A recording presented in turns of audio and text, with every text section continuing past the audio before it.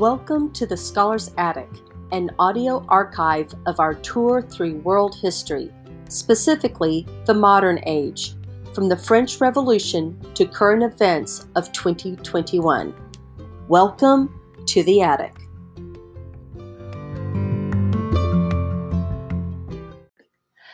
This episode was recorded on March 30th, 2021, and this is where I explain the propaganda project that comes at the end of modernity. And instead of doing it in connection with World War I or World War II, which is typically where a propaganda project would fall, I ask students to put a twist on this. They have reader's choice selections. These are chapter books, novels that they read in addition to the required reading list during the school year. They get to pick out the book. It has to meet certain requirements. But then once they pick out this final reader's choice selection for the year, they do a propaganda project on that. And they are required to do 2 propaganda pieces, one from opposite sides of the same issue that is represented or touched on in the book of their choosing. So that is the project, and I leave this recording here not just so my current students can refer back to this as needed so that they can have any clarification they like about the instructions, but this may also prove useful in future years with other classes. Let's plug in. Things to do with y'all today. Item number 1, we've got early release on Friday in honor of Good Friday, since that tends to be a big travel weekend for people with family or people going to church on Friday night in honor of Good Friday. Lighthouse, typically this is like the one time of the year that is not, hey, we've got crazy weather coming where we do early release. And so we've got schedules posted around the school. They've been emailed out. So all of the classes are shaved back by about 15 minutes. This class also will be a little shorter than usual on Friday. And the upshot is that instead of the last class wrapping up at 3:45, the last class of the day will wrap up at 2:30 on Friday. So if this is your only class of the day, or if your classes end earlier than 3:45, then you get out even earlier. So just FYI, pay attention to those schedules, and just be aware that whatever you're doing in class on Friday, you'll have a little less time than usual in which to do it. Now, what you have there in front of you, which I had Darren hand out at the beginning of the class, is the thing that we're going to spend the first half of class talking about today. If you've been in any of the previous humanities classes, then you know that every humanities class ends with an end-of-year project, what we like to call the 40-hour project. Last year, it did not happen to speak of in American history because COVID scrambled everything. But you know that at the end of antiquities and Christendom, there are these significant projects.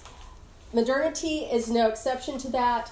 I've actually got it broken up into 2 pieces instead of having one big, humongous 40-hour project.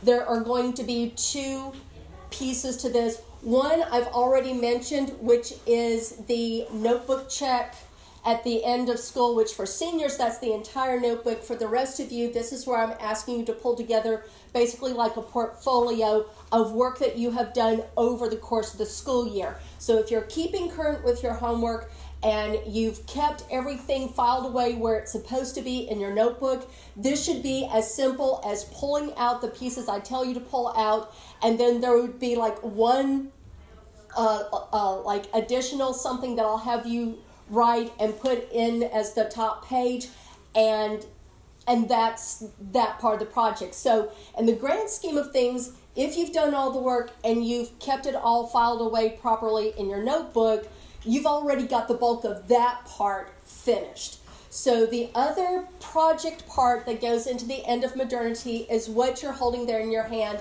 And there are several handouts that go through this, but I will walk you through every single step of this.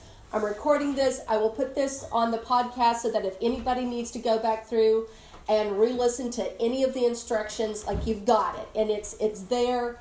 And I really want to make sure that everybody understands every step of this. It looks overwhelming, especially if you've seen the paper stacked on the back table there.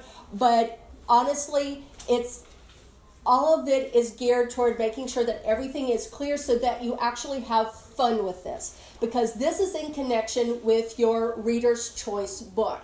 And as of now, I have a Reader's Choice selection from everyone. And I am really excited about the lineup.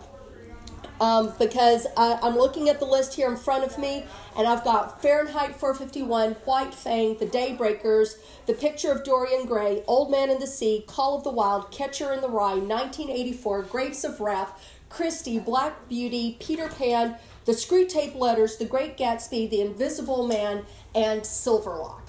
And that is a phenomenal lineup of books. I'm really excited to see, number one, what y'all think of these books that you've picked out. Some of you, I think, have an idea of what you're getting yourself into, although I should point out that books like Peter Pan is like the big one, that one, and the Alice in Wonderland, Alice Through the Looking Glass books, they are not at all like the Disney animated versions of those books.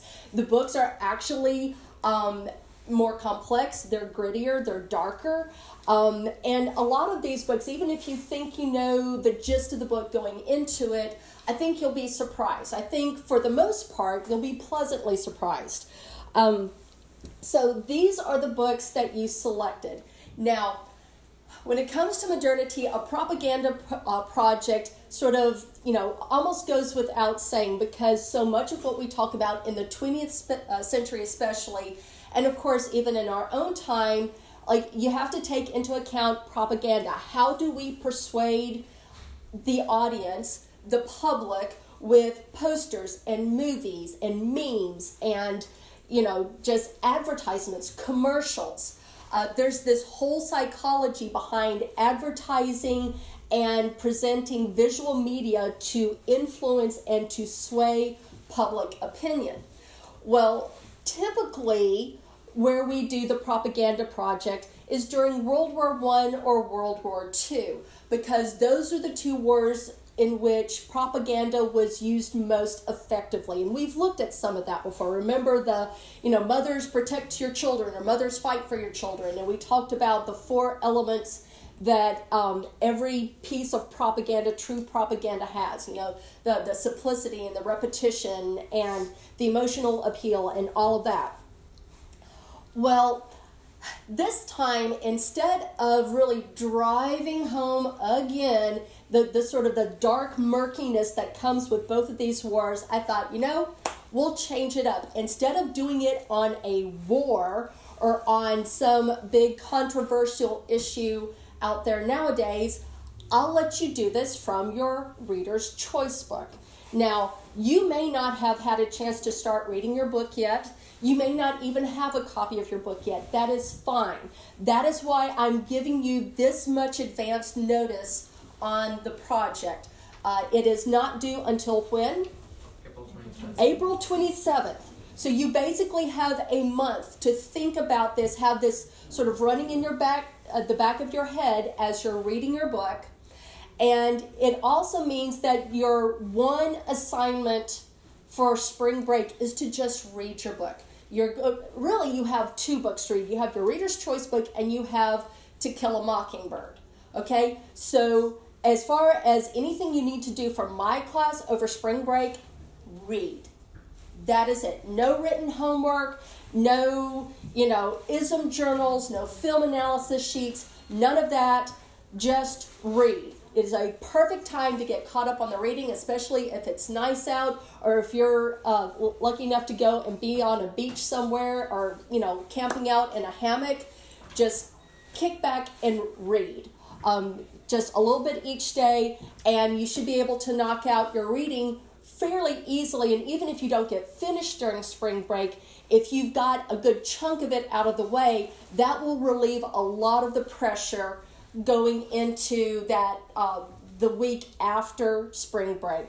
Because again, like I keep telling you, right now, the end of school looks a long way off. You get to the other side of spring break and all of a sudden it's like, oh, April's almost half over and reviews for exams are in 3 weeks. You know, it's that kind of pressure. You know, you've been through it before. It always looks more distant until you get to the other side of spring break. And then you realize that there's just like no wiggle room for procrastination anymore. So what I've given you here is the overview sheet, and I'm just gonna walk you through this one, okay? And I want you to ask questions as we go along. Some questions I might tell you, hold on, I've got a handout for that, but I want to hear from you as you have questions. So this should be the one time where I don't have all of you just sitting there silently nodding at me. We get it, Miss Goff, because then I always get really nervous when nobody asks questions, because then that's when my phone blows up later with questions. It's like, I actually gave you the handouts for that. I put in the email. I told y'all that in class just yesterday. So please ask questions, because I want to make sure that everybody's, jiving with this one.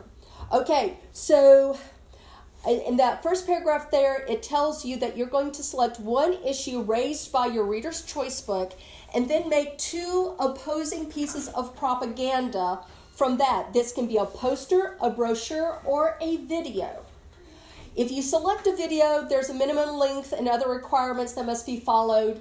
If you choose that, see me. I didn't put anything about that or the brochure in this because, honestly, if you're thinking in terms of economy, it's like, how much emotional energy do I have for this? How much time do I have for this?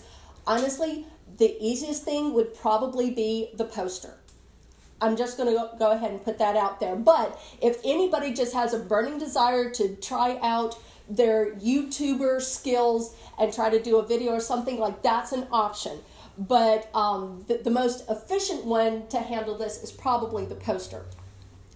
So just to get yourself in the brain space, you would put your Reader's Choice book title there. This is just for your information. And then underneath that, it says, know your central issue, pick one. So as you are reading your books, you're going to be thinking, okay, so what's the main point of this one? So, and I can tell you what's probably the central issue for every single one of these books just by looking at the titles. Now, I also have the advantage in that I have read most of these. I think maybe there's 3 on this list that I have not read. So I can guarantee you that the core issue of your book is on this list. You've got laws and lawlessness, entrepreneurship. What's entrepreneurship? Your own job. Yeah, like you have your own business, you're going out there, you're putting yourself out there and building your business up from scratch. Humanitarianism, we've talked a lot about that, is obedience to the state. That is a given for Fahrenheit 451 in 1984. Like that's almost a given, although Fahrenheit 451 would also be censorship, because that is the book that revolves around the firemen who they don't go and put out fires, they go out and create fires. They're going out and burning books. Okay? So, again, like we've talked about with, say, the film analysis sheets, you're going to have a couple of different themes going on, and you're going to have to figure out which one's the biggie. So we've got war versus pacifism, sanctity of life, activism, child safety and wellness, quick wealth, environmentalism, capitalism, civil rights, hedonism. What's hedonism? Anybody know that one?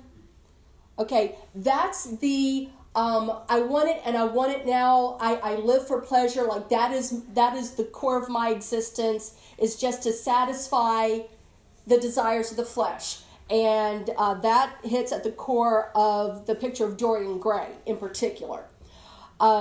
Civic responsibility, stoicism. What's stoicism? Y'all know that one? We've talked about that one, but it's been a while.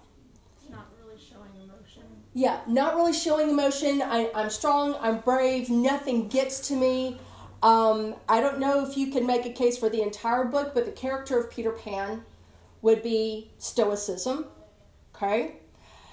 Debt versus poverty, animal cruelty. So I've got 3 or 4 books where the book centers on or is from the point of view of the animal. That would be Black Beauty, Call of the Wild, and White Fang.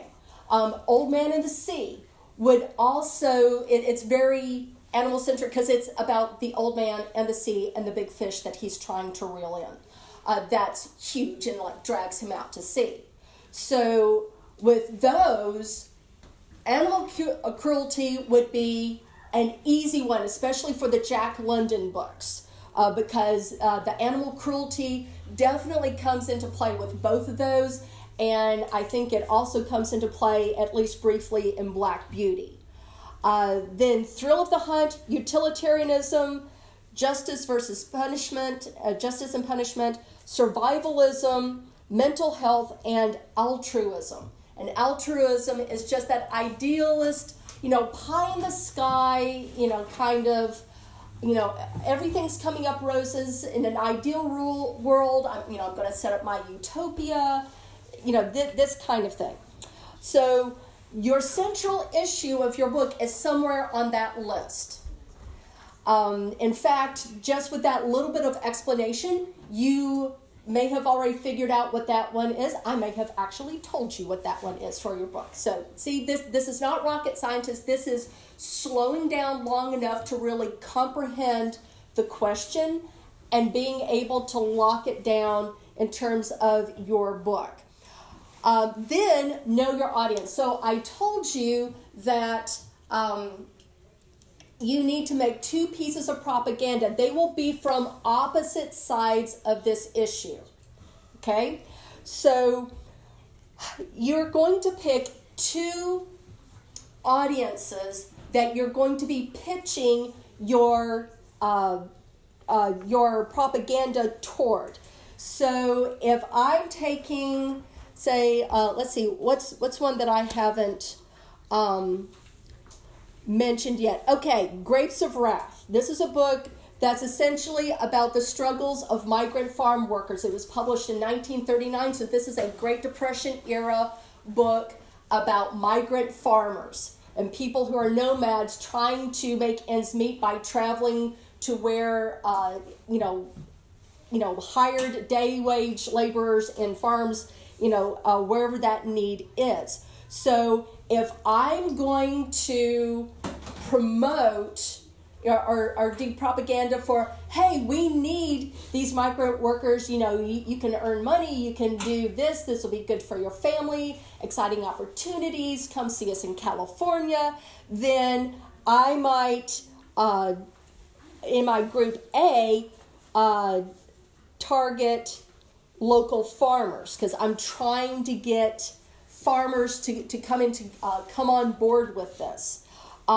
But then I might, on the other side, at the group B, that would actually be the idealist adventurers. It's like the, hey, come see us, quick money, seasonal, we need people. And then on the other side, it might be local farmers of don't hire migrant workers, this is going to steal jobs from local people. The unemployment is high enough in this area. You need to hire local people. Don't hire these migrants that are setting up shanty towns around the area. They don't belong here. They need to go home. And so you're going to take this issue and you're going to work both sides. Or say, to go for an example, and I have a full example using Anne of Green Gables that I will show you here in a minute.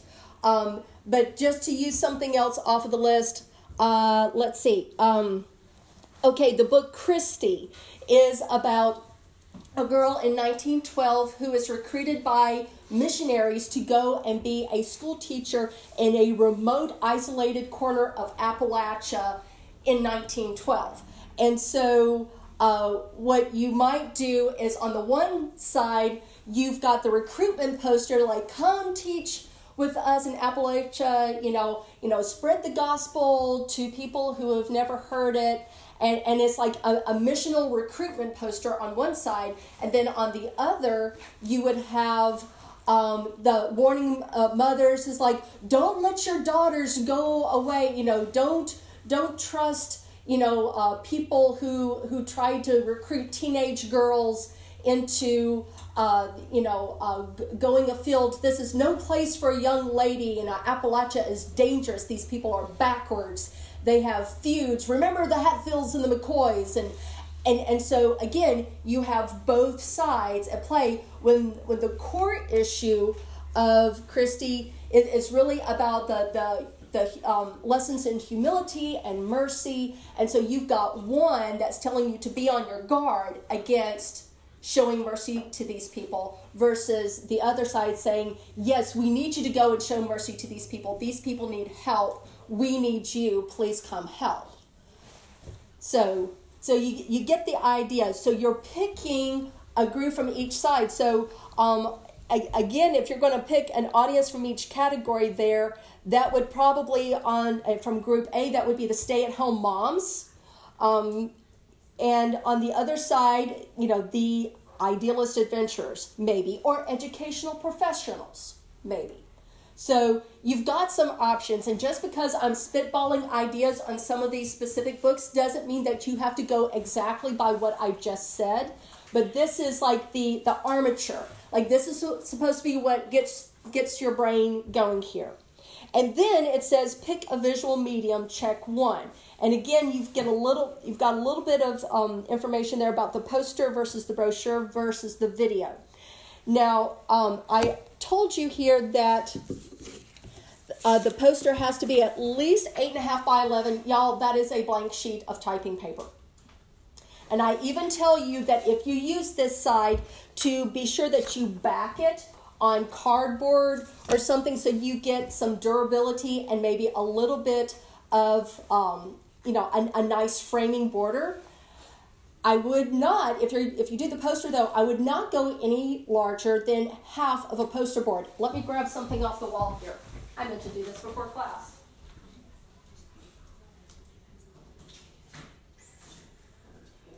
Okay, so Sarah did this poster in art when we were working on movie posters. They had to come up with their own movie poster design. And aside from, this is about Loki. It's not about any of these core issues here. She made up a movie poster for a potential Loki movie. But this is framed up like you would for the propaganda poster. It's very obvious what she's talking about. She's used the rule of thirds. She's used some other techniques that I will hand you stuff to help you with this, but this is half of a sheet of poster board. So what I would recommend is that you do not go any smaller than this and no larger than this, because especially if everybody does do posters and I go to display it, that's like a lot of posters, and I want to make sure there's room to show everybody's hard work. Okay, so no smaller than this, no larger than this. Okay, and of course, Sarah's stuff is like, I need to make sure I send that home with her. It's been up there for a while. Okay, so you've got your details there, and again, I'm just defaulting to explaining about posters whenever the visual part comes up. If you want to do one of the others, come and see me and I will give you more feedback on that. So if you go to the back of that page, let me plug in.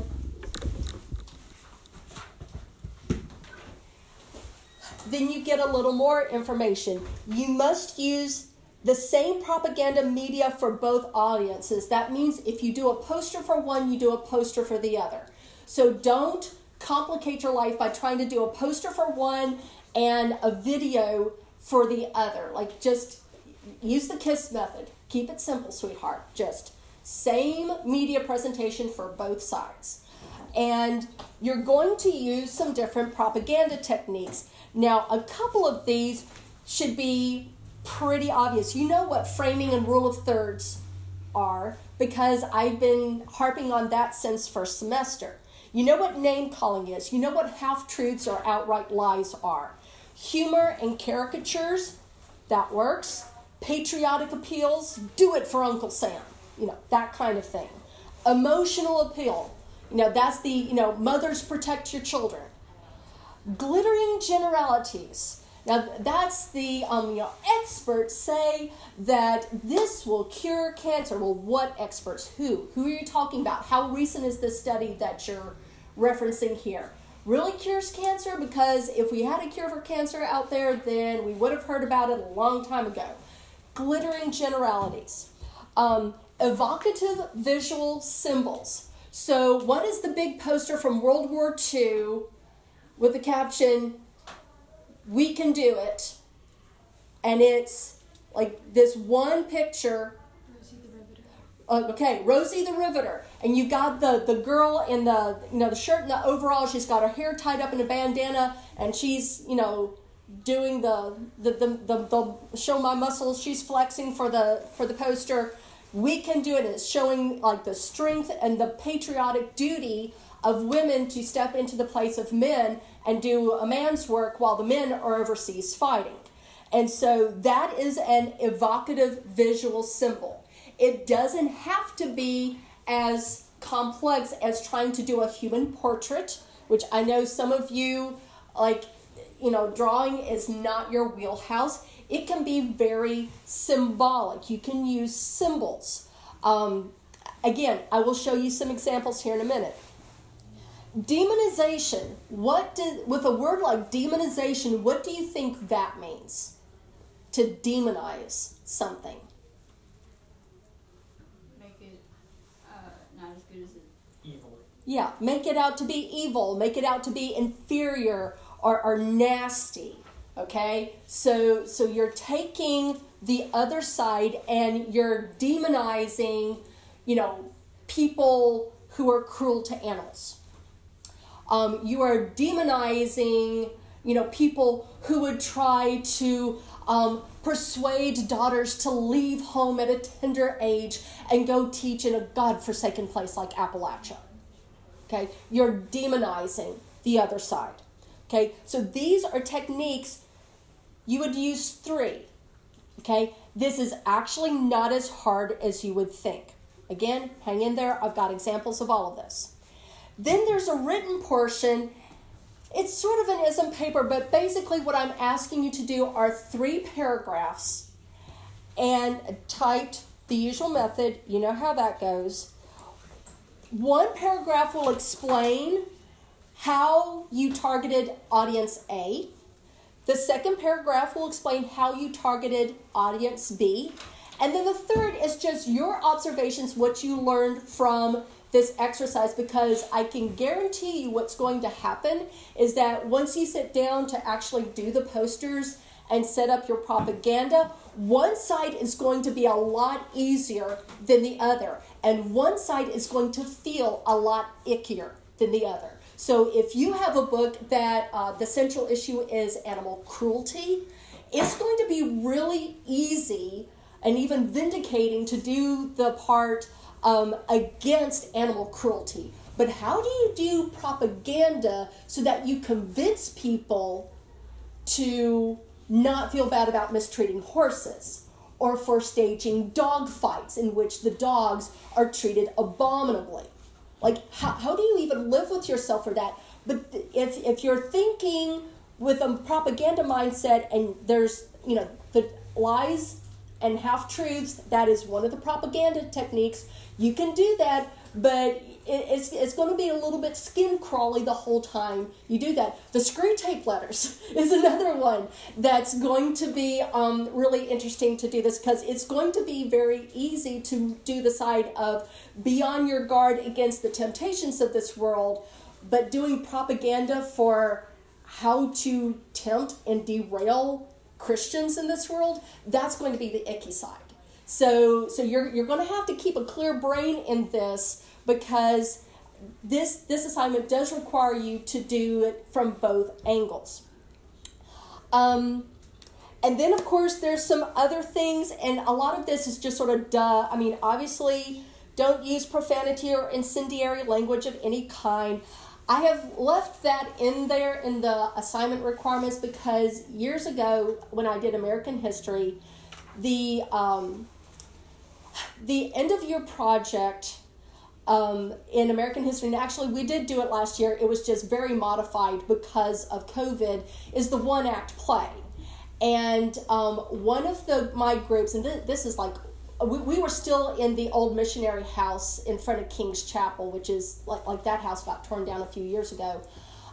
We were still in that house, and one of the teams picked a scene from Huckleberry Finn, and the girl who was portraying Huck kept dropping the N-word, like every so often. And when we talked about it later, her case was like, well, it was in the book. I was using it from the book.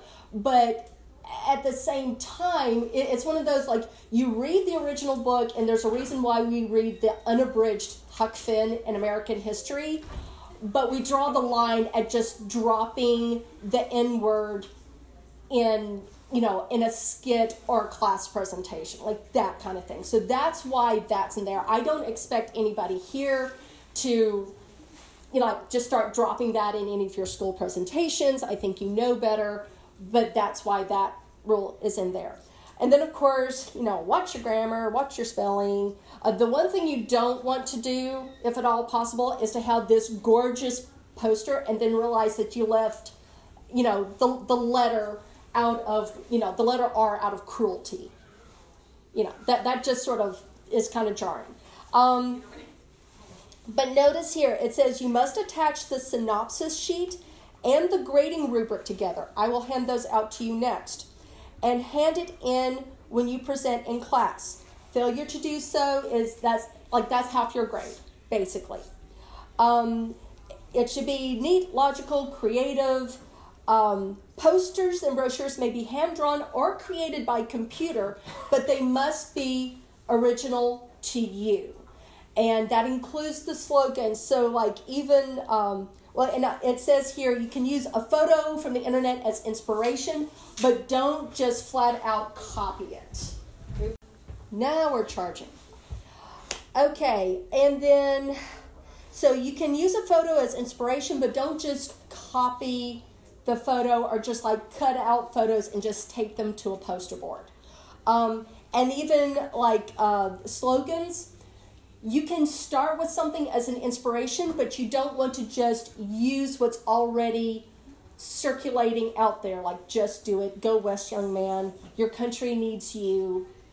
So you can do variations on all of those, but you don't want to just appropriate the Nike just do it slogan and do that. Okay, so that is a lot of verbiage, and you may be already smoking at the ears. I don't know. Talk to me. What questions do you have so far? Besides, when is Miss Goff going to shut up? I know it's a lot. Did I see a hand up? Are the only audiences, if we come up with a valid audience on our own, could we mention that and get it approved for you? Yes, absolutely you may. Because, like I said, I've read most of these books, but I have not read all of them. And a couple of them, I have read Grapes of Wrath before, but I was in the 10th grade the last time I read it. I remember it decently, but I do not have that sharp recollection as if I just read it last week. So yes, absolutely. If you think you have another angle, absolutely. I tried to cover as many bases as possible to take as much of the stress out of this as possible. But if you see another angle on this, just come bounce it off of me and we'll work it out. And it's if I have been, I've been bouncing around all of these books and sort of spitballing ideas. If by the time we get to the end of this class, if I have not mentioned your book and you don't know, what angle you're supposed to take with this, come see me. We'll hash it out together. Yes? So for me with 1984, could I technically do for Group A, for an audience, government officials? Yes. So you could do government officials on the one side, and then you can do the everyman on the street for the other. Neither of those are specifically mentioned here, but for that book, that makes perfect sense, because when you're dropped into the book, you know, the control of the state is absolute, and it continues for the entire book. And so there's never this Hunger Games moment where everybody rises up, and, you know, it's just by the time you get to the end of the book, the state is still there. That's part of the tragedy of that book. So yes, so you can absolutely pull that out. Yes? Does the same thing apply to propaganda techniques as I have one that seems to jump out? Okay, like if you see one or know of one that doesn't, yeah, absolutely. Yeah, and I meant to put that on there too, but I got to a point with all of these handouts, I'm like, yeah, I'm drawing a line here, because this is going to make their brains go a little bit ouchy until all of this really percolates in. Okay, yes, Darren. For our audience, is it necessarily one that it appeals to in the book? Or, I mean, because I'm a little confused on what you want us to do with that. Well, it could be a groups represented in the book, or you could be targeting a group that would maybe necessarily like be familiar with the story. Again, like the whole animal cruelty thing, or when we're talking about Jack London, there's a lot, even in like Call of the Wild and White Fang, there's still mention of like the dog sledding. Like the dog sledding has been a controversial subject over the years about whether or not that qualifies as animal cruelty. Whereas other groups are saying, no, this is part of the culture of living within the Arctic Circle. Like, you know, these are huskies. These are, you know, these dogs are bred for this sort of thing. You know, we're not hooking up chihuahuas to dog sleds. You know, we're doing this with dogs that just sort of live for this kind of chase, and they live for this kind of exercise. And, you know, we're very humane in how we treat them. We never drive them for longer than so many miles a day. And, you know, if the weather conditions are like this, that, and the other, then we don't drive them at all. And so, you know, if you didn't want to do animal cruelty per se, you could go for, you know, pro-dog sled, anti-dog sled. Like, because that's the thing. Of course, you know, again, it depends, too, on which book you're reading. And once you get in the book, something else may jump out at you, and it's like, oh, it's neither of these things. I need to... You know, I should focus on this other thing over here. What you're getting here, you're getting 2 sheets that you will be handing in to me at different times. The blue one you will hand in a couple weeks before your presentation. The other one you will give to me the day of the presentation. And if you're Zooming, and you're looking at the stuff that I handed or sent to you via email, these are called the Propaganda Rubric and Grading Sheet. This was attached to the first email. And the other one is called the Propaganda Project Student Outline. Here you go. So the idea here with let's look at the blue one. And of course, if you're Zooming from home, yours isn't blue. But the Propaganda Project Student Outline, it says date due April 16th. This is where you just summarize what you're going to do with your project. So everything that I just talked through, your Reader's Choice book is blah, blah, blah. My book central issue is la, la, la. You circle the 2 audiences that you're targeting, or if you've come up with different audiences, then you would just write those in. You check off which of those visual media you're going to do, and then you're going to circle the propaganda techniques that you plan to use. And then I want you to just initial this little reminder at the end that you also have to have the typed page, and that all of this has to be due on the day of the presentation. I don't know what it is about this year, but this year I've had this sort of like rolling kind of cloud of late assignments that sometimes get turned in later that day or a couple days later. I've had them come in as late as 3 or 4 weeks late. And so, this is just a reminder, especially since this is getting up to the end of the school year, that if it's not presented and ready on the day assigned, by the time we get to April 27th, we're almost out of options for you to do a makeup presentation for class. We can do it, but we're really limited on time. So we want to save those sorts of delays for people who have one of those, can't help it moments, sick, had to go out of town for a funeral or just, whatever, those kinds of things. Okay? So, again, you don't have to do anything with this right now. What I would recommend with all of these is as we finish with them, they've all got holes punched, is to put them in the order that you've received them, put them in the visual media section of your notebook. Because that's what this is. It's a visual media project. Okay? So that page is basically a small summary of what I just spent the last 30 minutes explaining to you, and this is your summary of what you plan to do with your project that you will be giving me prior to, about 2 weeks prior to your actual presentation. The next one is the page that you will have partially filled out, and you will turn in with your 3-paragraph explanation and your posters when you present on the 27th. So when you come in on the 27th, you will have your posters and you will have your 3 paragraphs explaining just the nuts and bolts of how and why you did what you did with your project. And then this piece of paper. And if you're looking at it on Zoom, these are 2 separate sheets of paper. If you're in person, you've got the front to back copy. So the front part, you would fill in the top. The selected book, author, and year of publication. This would be the book, the year that it was originally published. Sometimes when you search out the publication dates of these things online, they will tell you the year of the most recent edition. They will say 2018.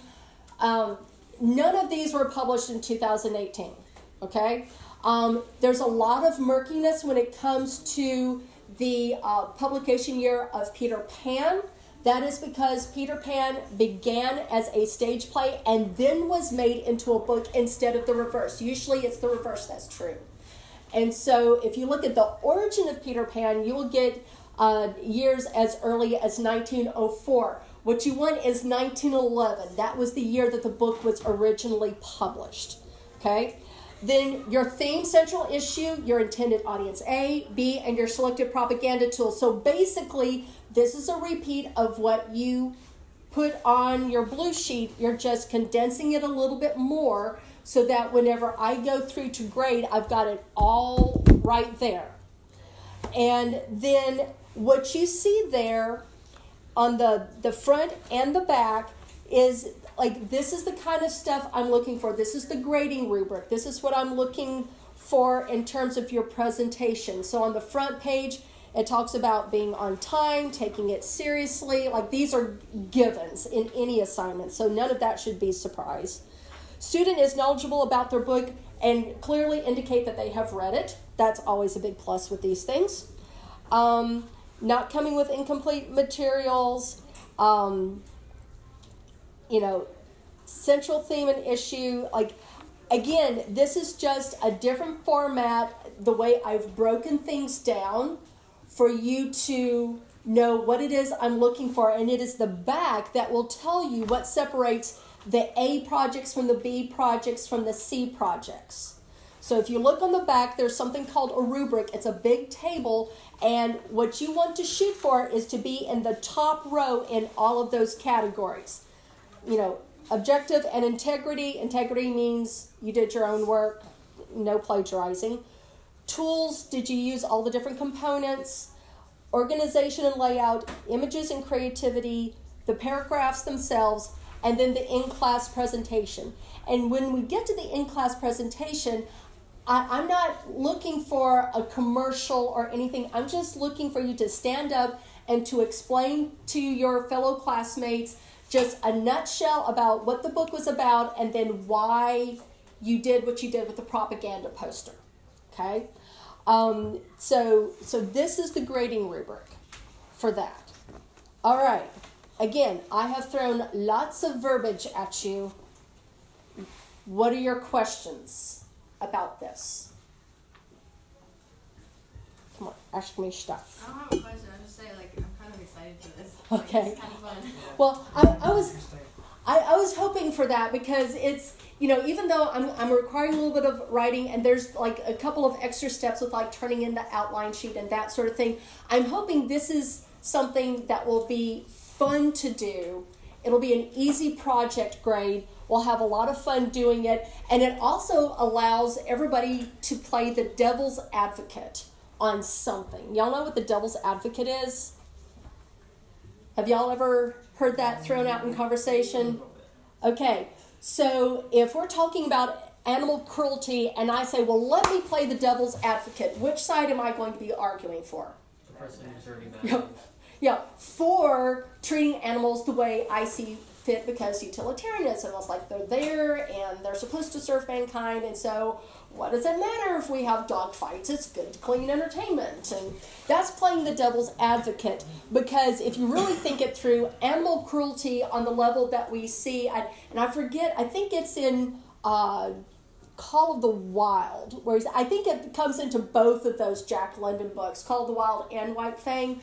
But, it's so obviously brutal that, who's going to argue for this? But for the sake of the propaganda project, you have to play the devil's advocate. You have to play the other side, whichever one is the one that's just kind of icky or uncomfortable.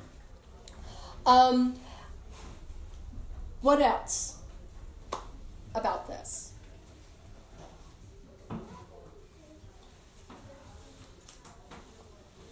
This is when y'all scare me, when y'all don't ask anything. Yes? We have a very intense idea for our poster. Can we bring in, when we start sketching it out, bring it in early so that we can say whether or not it's okay? Yes, if you have a sketch, a mock-up or a rough draft kind of thing, yes, absolutely. I'll be glad to look at that. Especially since, and I actually meant to mention this earlier, with all of the books that y'all have picked for your reader's choice, in terms of what's at the backbone of all of these books fall into one of these three categories. So the Picture of Dorian Gray would fall in the moral turpitude part of things, even though the book was written in the Victorian era.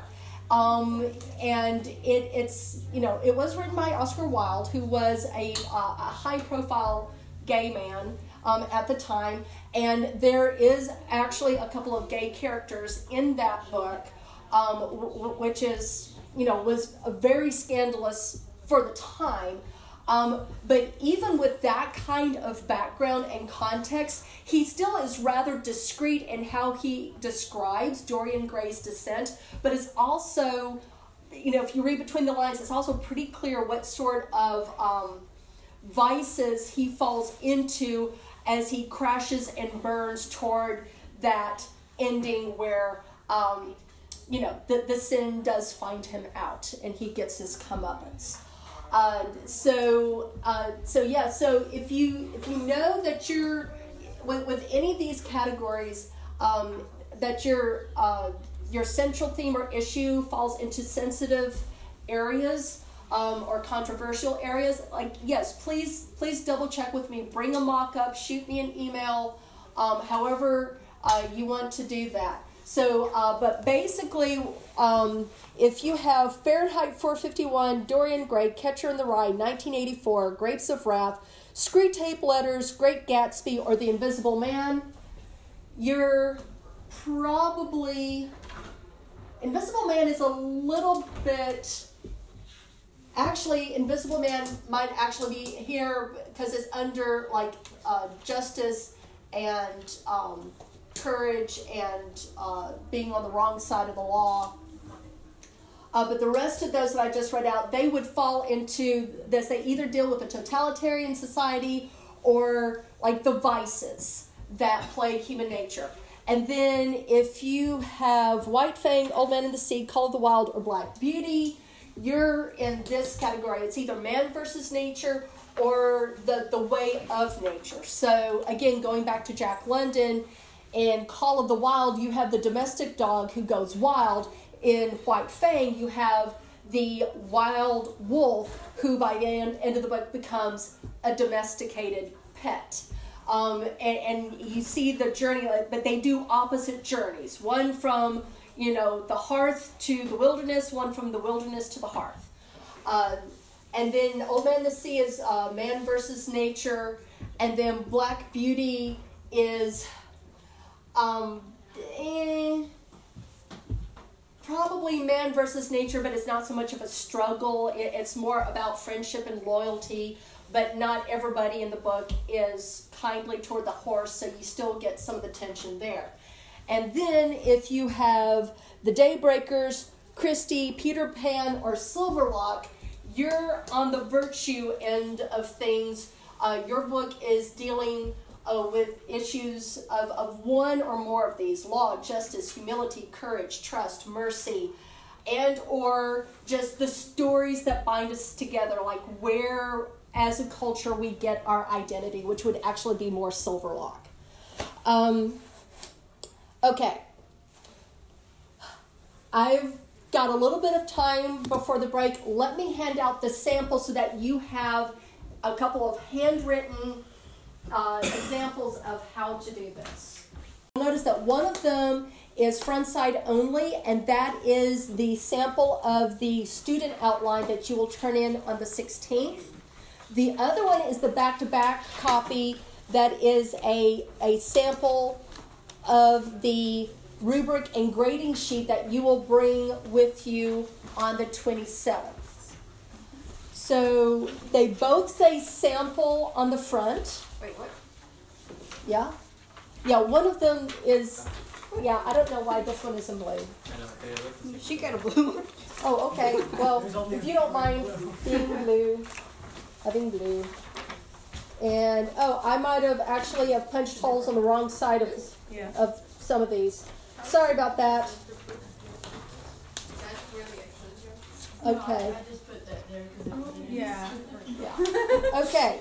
So you want to look at the sample that of the student outline that's due on the 16th, and you see how I filled this out. I put my book title, Anne of Green Gables, the author, and the year that it was originally published. And for the central issue for this book, I chose child safety and wellness because Anne is an orphan, and that's the one that I chose for my potential project. And then for the two audiences, I chose to pitch from one side to the stay-at-home moms.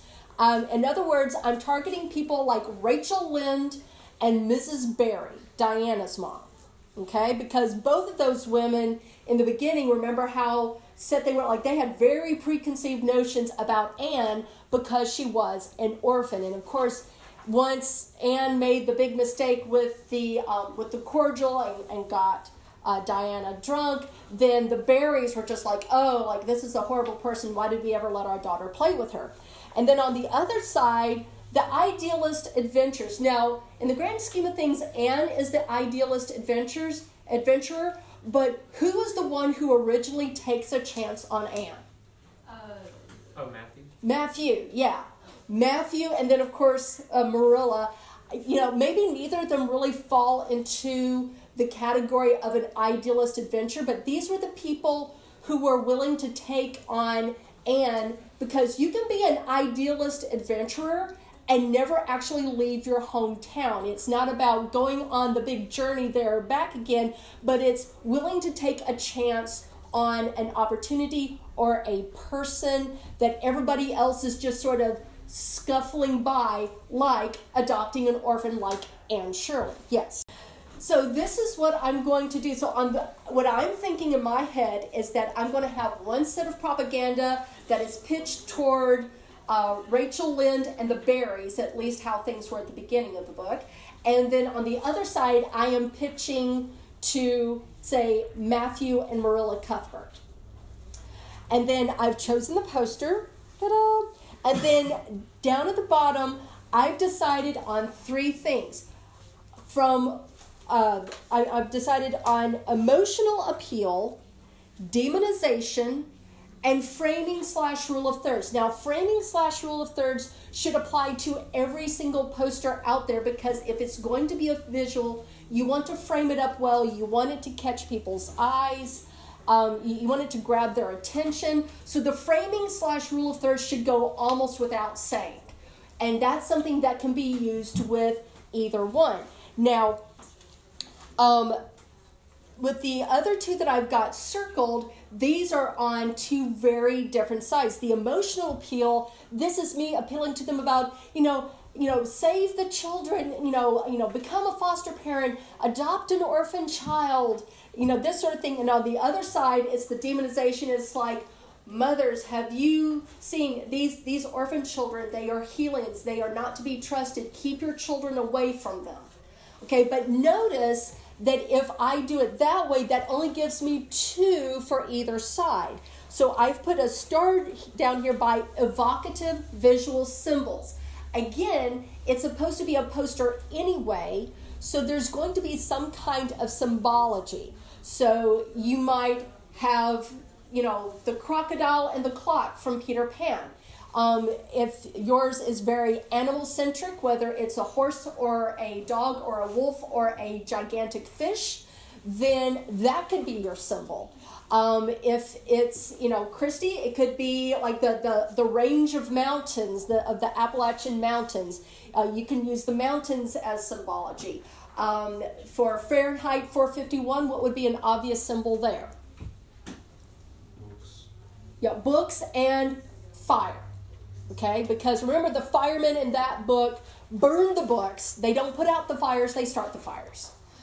So there's easy symbols that, that you can pull from there. So what I would encourage you to do, just to sort of drive this home, is take your own pen or pencil and go ahead and circle evocative visual symbols. So that gives you 4 things circled, but that way you're going to have at least 3 on each poster, okay?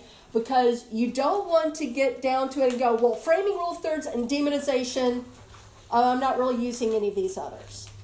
You don't want it to just be 2. You want to try to pull in 3. You need to pull in 3. So the framing rule of thirds and the evocative visual symbols, like those should go almost without saying, and then you would have at least one of these others. You can use more than 1. You can use more than 3 on a given poster. But you also don't want it to get too cluttered or too over-the-top incendiary either. So fine balance there.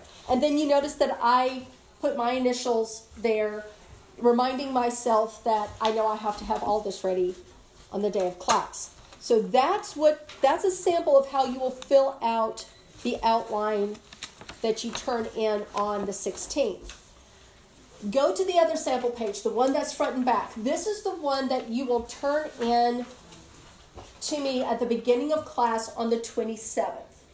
And I have filled out the top part that you are responsible for, but I have also given a bunch of other annotations on this so that you can know where all the points fall with this. So at the top, I've listed Anne of Green Gables, and I just put the last name of the author, the publication date, child safety and wellness, audience A, stay-at-home moms, audience B, idealist adventurers, and then selected propaganda tools used, emotional appeal, demonization, framing rule of thirds, and then I might even add a 4th line there so that I can put my other. So that way it's clear that even though demonization only really works with one side, then I still have 3 for either poster, okay? And then I've given you just some other additional notes.